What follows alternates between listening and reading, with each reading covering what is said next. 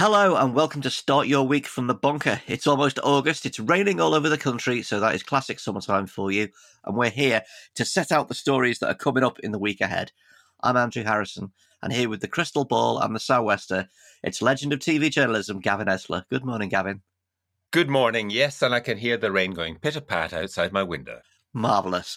Well, let's start with similarly cheery domestic politics, and Rishi Sunak attempting a bonfire of green policies. Over the weekend, he told The Telegraph he was on the side of motorists. The Conservatives have spent the weekend briefing that they're abandoning their climate focus, and this morning's front pages are a climate change ignorers Christmas list. The Times has got PM gives green light for more North Sea drilling. The Guardian has ministers seek curb on 20-mile-per-hour limits in push to woo motorists. The Sun has PM vows to end anti-car moves, which includes reviewing low-traffic neighbourhoods. And the FT has Britain makes it cheaper to pollute by watering down carbon market scheme. Gavin, have 495 votes in the Uxbridge by-election just ended serious climate focus in the UK? Well, yes, I think the focus that we should be focusing on is focus groups, because obviously what the Conservatives have done have said we are in real political trouble on just about everything. The economy is very sluggish. People don't actually warm to the Sunak government. What on earth can we do? The focus groups say to recycle David Cameron, and recycling is all what we're about these days, end the green crap. And so that appears to be what they are trying to do. We haven't quite got to the desperation of the John Major's Cones hotline, but we're going pretty much that way. So taken as a whole, what this means, it seems to me, is that Sunak is going to fight the next election. It's going to be quite a while before that happens. And we're going to have lots of headline grabbing, and that grab the headlines, policies to appeal to the Conservative base. I did notice, for example, one Conservative columnist in a newspaper that I won't mention, but it's owned by people who I understand are non-resident for tax purposes, confusing yet again weather, because it's wet outside, with climate, and saying, it's raining, so why do we have so much climate alarmism? So it seems that the Conservatives are on message, and the message is we are going to pretend to be green a little bit, but we're not really. It is remarkable that, obviously we're going into, recess politics now. So, nothing in Parliament, everything happening in the newspapers, on the airways. It is remarkable that this sliver of a vote in Uxbridge seems to have blown up not just the Conservatives' stance on green stuff, but also any serious Labour resistance to it. It is truly remarkable, and I think a lot of people have spotted this. I mean, Private Eye's cover, if you take Private Eye magazine, was very interesting. They had Barbie on the front as the Conservatives going, yeah, we lost 2 out of 3 by-elections, but we're terrific. We won one, yeah. And Labour was Oppenheimer going, we're doomed. So it's Labour's response that surprises me. I think the Tories are clutching at straws. But why did Labour not just simply stick to the plan, lads? So we'll see how this develops. And the desperation goes further. I mean, Mr. Sunak is in Scotland today, and he is talking about green carbon capture and the Acorn project. So he's giving money away. But of course, that comes at the same time as he's talking about 100 plus new licenses for drilling and exploration in the North Sea. So he's trying to have it both ways. But I should say that in Scotland, in the supposed Conservative landslide of 2019, they managed 6 seats out of 59. So the reason he's going to Scotland is fairly obvious. There could be a wipeout in Scotland, and the Conservative and Unionist Party, as it used to be called, has never really looked particularly unionist in recent years because people in Scotland don't like them. Going all in on oil is clearly an attempt to set the terms of the debate. And they've been trying to paint Starmer as the ally of Just Stop Oil. We've seen absurd things like Johnny Mercer trying to claim that Just Stop Oil funds Labour because the guy who founded Ecotricity donates to Labour and also donates to Just Stop Oil. Why has Starmer been so weak on defending his position here? I think because he doesn't want to make news. I mean, I think that's a simplistic way of looking at it, but really he wants to say it's going to be steady as she goes. He's not doing exactly what Labour did in 1997, which is we're going to stick to the Conservative spending plans. But he doesn't really want to make news because things are going pretty well, and he doesn't want to give any opening. So what we're now seeing is the pre-election jousting. In Starmer's case, it is I'm going to defend, and not actually. It's like looking at a boring football match. I'm going to defend, and I don't want to give away anything.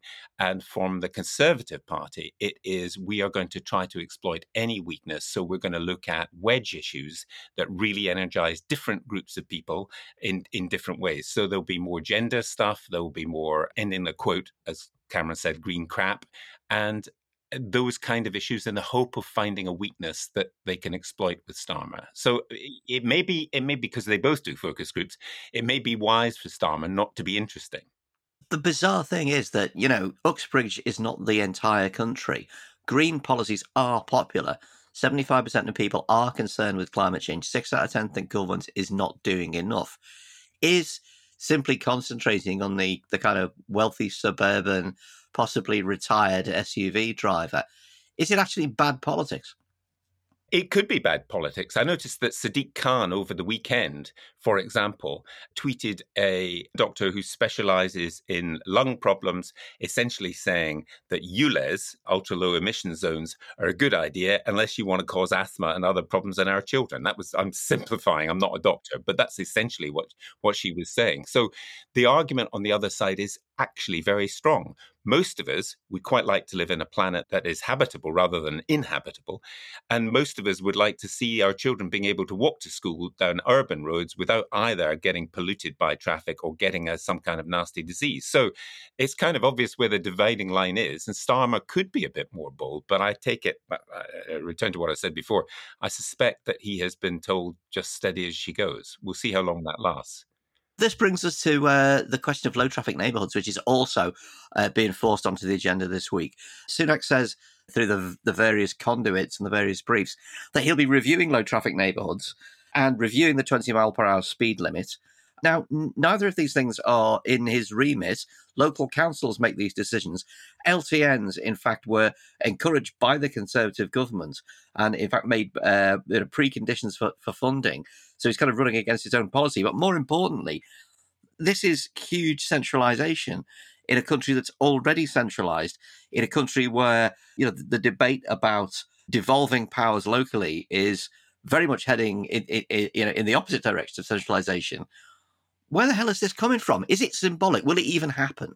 Yeah, I doubt it. I mean, look, this is the same government, to give some credit to Michael Gove, the fact that the Greater Manchester area and the West Midlands, the two mayors, one of whom happens to be Labour Party Mayor Andy Burnham and Andy Street in the West Midlands, who's Tory, have got many more powers. Both of these mayors welcome it. I know that a lot of other mayors think this is a great idea. We need to decide local issues in local areas. It's kind of obvious. So that's one thing that Gove has pushed through this Sunak government. But you're right. See, I don't think it's ever going to happen. And also, Labour again has an open goal here. What is Sunak actually saying? Let's have high traffic neighbourhoods. Let's have your kids breathe in the fumes from lots of cars stuck in your side street. I don't think so. So, of course, there's always resistance to change. There was resistance, and again, to return to Sadiq Khan, he points out that there was great resistance in 1858 to building sewers in London because it was a bit inconvenient for the horses and carts. So some people didn't like it. But I think the great stink of 1858 was probably something we don't want to repeat.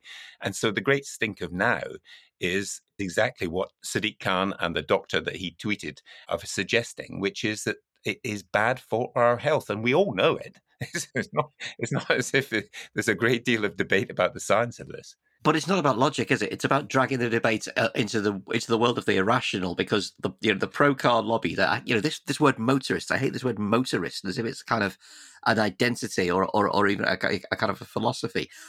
People make their political decisions purely emotionally, particularly in that area. And, you can turn around and say, why are you worried about ULEZ? 9 out of 10 cars in your area are compliant. Why are you worried about ULEZ? It's not even going to be introduced in your area.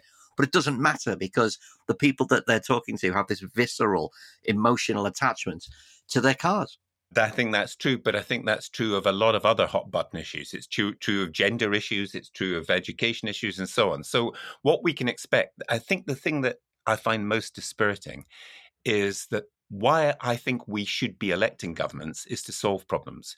This government seems to be interested in creating problems and creating division and not pulling us together and deliberately finding the most divisive issues without offering solutions to any of them. And I think that is going to be a problem for the future. And it's a problem that is taken up by sections of our press, unfortunately, who attempt to divide us among ourselves when it is pretty obvious that most of us would like to live with clean air rather than dirty air. But that is actually what the issue is.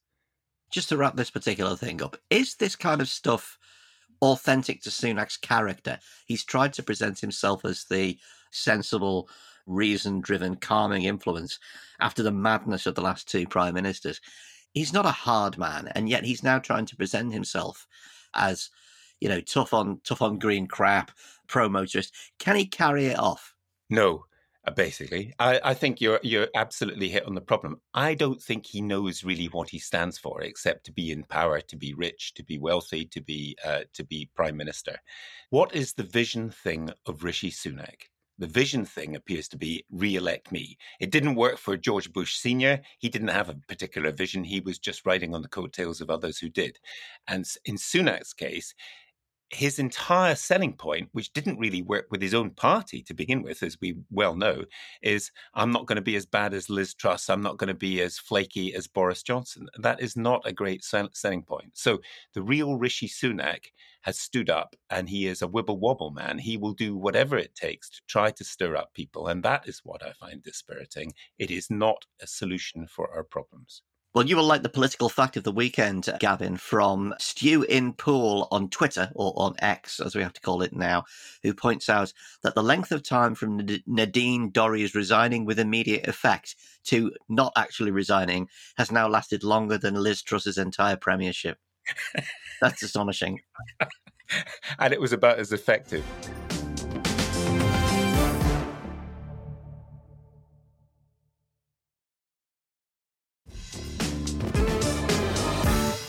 Meanwhile, in the British political hellscape, Nigel Farage this week will continue to try and keep focus on the debanking issue that has given him a new lease of life. He's launching a website to help people who think they've been denied banking services because of their political views. And he claims without evidence that 1,000 people a day are losing their accounts. Gavin, are we ever going to be rid of him? No, I don't think so. I'm going to pay considerable tribute to Nigel Farage here. He has got a real nose for populist issues. He absolutely is milking this, and he's doing it brilliantly. He knows that our banks are really annoying. They have closed branches all over the place. There are queues to get in if you actually want to talk to somebody. If you've ever called them, they're always experiencing a really high level, an unusually high level of calls at the moment. You know this. In terms of small businesses, and I know this from friends and others, money laundering requirements for people who are not money laundering are quite extraordinary. And I can think of one case that I know quite well of someone who has filled in the forms repeatedly and gets a note back from a particular banking group which says, you've done very well, that's it, we needn't bother you for another year, on the same day as getting another demand to fill in more forms about money laundering. So we don't really like our banks. They do not provide a very good service. Some of us wonder why we even have one at all, but you have to have them. So Nigel Farage has actually tapped into something, whatever the rights and wrongs of his case, I don't really know how much money he's got and why banks with coots and so on. I don't think I know anybody who banks with coots, but he's onto something, and he's done it actually very well. And I think we should pay note to that. Outside the UK, there's been a coup in Niger, the largest country in West Africa. It's a very important country for the Sahel region, which is beset by jihadists and military regimes. Niger was supposed to be a cornerstone of stability. What's going on there, Gavin? Well, I wish I could tell you exactly. What we seem to know is that nothing is final there. The French government are saying there has been a coup, but it may or may not be completely successful. Who knows? I think the interesting thing is this is not an Islamist coup against the elected leader, President Bazoum, Mohamed Bazoum. He has been ousted by General Chihani, who is head of the Presidential Guard. So this is literally a palace coup. It's very old-fashioned, quite 70s in its way. It's very 70s, isn't it? And you know what? They take over the radio station and they do the broadcasts. It's quite, they don't do it on Twitter or X or whatever it's called. So the French do not consider it final. It has been, I understand, the fifth successful military coup since independence in 1960. So this is a region of obviously great political instability. It's also a region of considerable importance, partly because of the minerals and partly because there's so many countries which are involved with Islamist problems with extreme Islamism. So it does matter, but I suspect that the question of who is leading Niger is someone selected from a small group of people, all of whom wear uniforms. It is like something out of Alistair MacLean. Niger produces 7% of all global supplies of uranium. It has some of the lowest living standards in the world, and there is quite a disturbing Russian connection. The only people who welcomed the coup was Yevgeny Prigozhin of Wagner, and they have a presence in Niger. They've been accused of waging disinformation campaigns against President Bazoum, and some supporters of the coup have been waving the Russian flag. So while one looks at it, possibly as an isolated thing, actually, clearly it isn't. It's part of Russia's attempt to insert itself into Africa, work itself into the fabric of economies and political systems, and become entrenched there. Yes, although I have to say that there are those who say, and I think this is coming from French diplomatic sources, that the Wagner Group has not been directly involved in this. But who knows, frankly? I mean, what do they mean by directly? What are a bunch of Russians doing in the middle of Niger anyway with guns? So it is absolutely fog for the rest of us. It's a bit fog of war, isn't it? Yeah. While we're on Russia, President Zelensky has said that war is coming to Russia after Ukraine launched drone attacks in Moscow. Is this a change in the tenor of the war, attacks in the Russian capital? Well, we can't predict exactly what will happen, but what we do know is that there have been attacks already. There have been drones shot down. There have been other drone attacks which may or may not have been successful. This is also obviously the fog of war.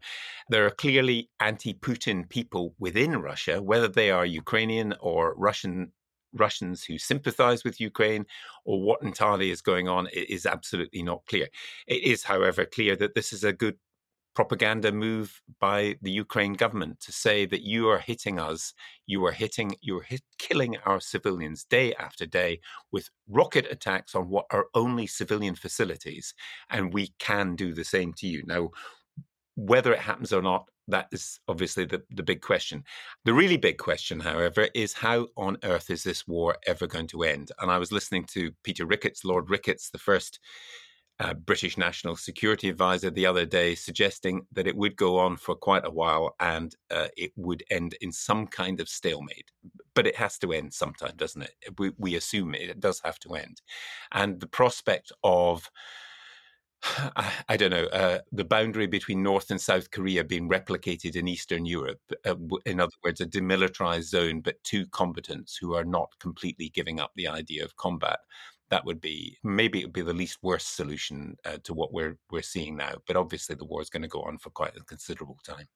Yeah, Putin loves his frozen conflicts. While we continue our world tour of misery, civil disobedience is continuing in Israel after Netanyahu expanded government powers to remove Supreme Court oversight. Israeli Defense Force reservists are refusing to turn up for duty, and there are reports of a middle-class exodus as educated secular Israelis start to leave the country. Gavin, how do you expect this to develop this week? Well, this is very, very interesting. I mean, what is clear? Israel is a democracy, and we can talk about the treatment of Palestinians and all that another time. But it's not only a democracy, it's a democracy where people are very, very proud of its democratic principles in an area, a region where democratic principles are not seen in the observance. They're more in the fact that they're lacking. It's a vibrant democracy. And I can tell you, because I went to a gig last week where there was an Israeli singer at one point, and she was leaving the gig to go back to take part in these demonstrations, because this is felt particularly by, she's about 30, that by the younger Israelis, this is the future of our democracy. And it is seen as something which is being imposed upon them. In other words, what's at issue here is something that we lack in this country, actually, checks and balances in how the executive, the government actually runs things. And we have seen with Boris Johnson the abuses of just trying to railroad things through. Now, in Israel, the idea of sidelining the Supreme Court, rather like our own dear friends who tried to talk about the British courts as enemies of the people, you may remember a few years ago, it's become much more serious in Israel, and it does not seem to be very popular. Haaretz, which is a liberal Israeli newspaper, was suggesting that Netanyahu, the prime minister, has got very little support for this, even within Likud, his own party. But he does have support outside his own party with what are seen as certain more extreme parties within Israel.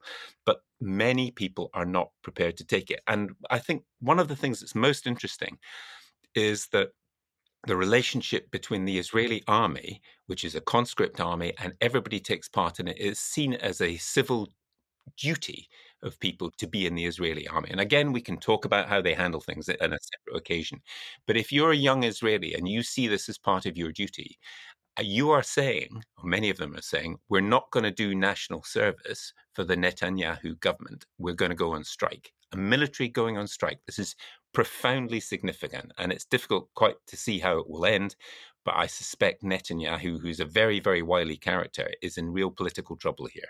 Finally, Elon Musk has found yet another way to enrage people in San Francisco by putting a huge strobing X logo on top of the former Twitter building on Market Street, lighting up the street below. People say they can't sleep and the city authorities are investigating. It's like he's in a race with Farage to be the most annoying person on the planet. Gavin, is this the week that Musk finally removes every last vestige of the Twitter identity? You know, the logos are disappearing.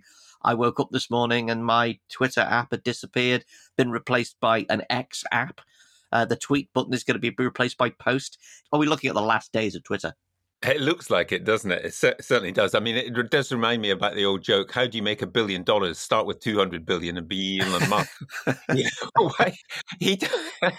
Look, there's a cunning plan in there somewhere, and the cunning plan is perhaps incomprehensible to the likes of you and me, because we're not worth $200 billion, but neither is Elon Musk anymore. Not anymore, yeah. I don't know where this is going. I'm a bit sad. I mean, I think Twitter's got lots of things wrong with it anyway. But at least you could block lots of idiots and contact other people who are interesting and read things that open your mind to things.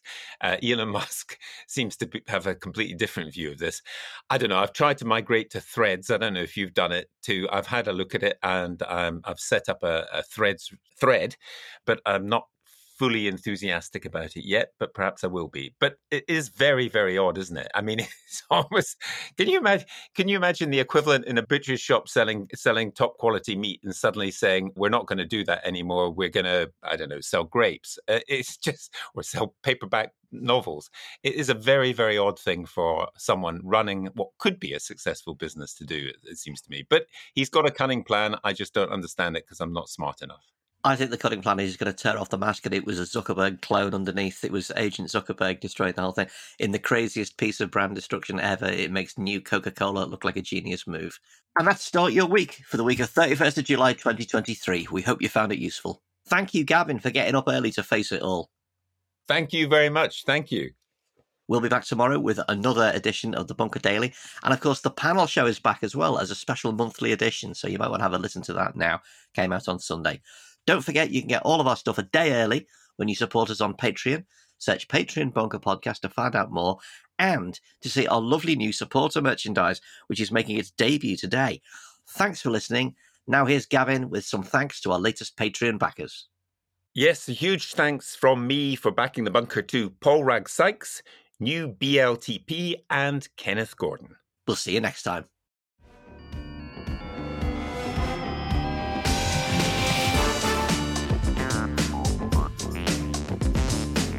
Start Your Week from the Bunker was written and presented by Andrew Harrison with Gavin Esler. The producer was Kasia Tomaszewicz, and the audio producer was me, Jade Bailey. The managing editor is Jacob Jarvis, and the group editor is Andrew Harrison. With music by Kenny Dickinson and artwork by James Parrott, Start Your Week from the Bunker is a Podmasters production.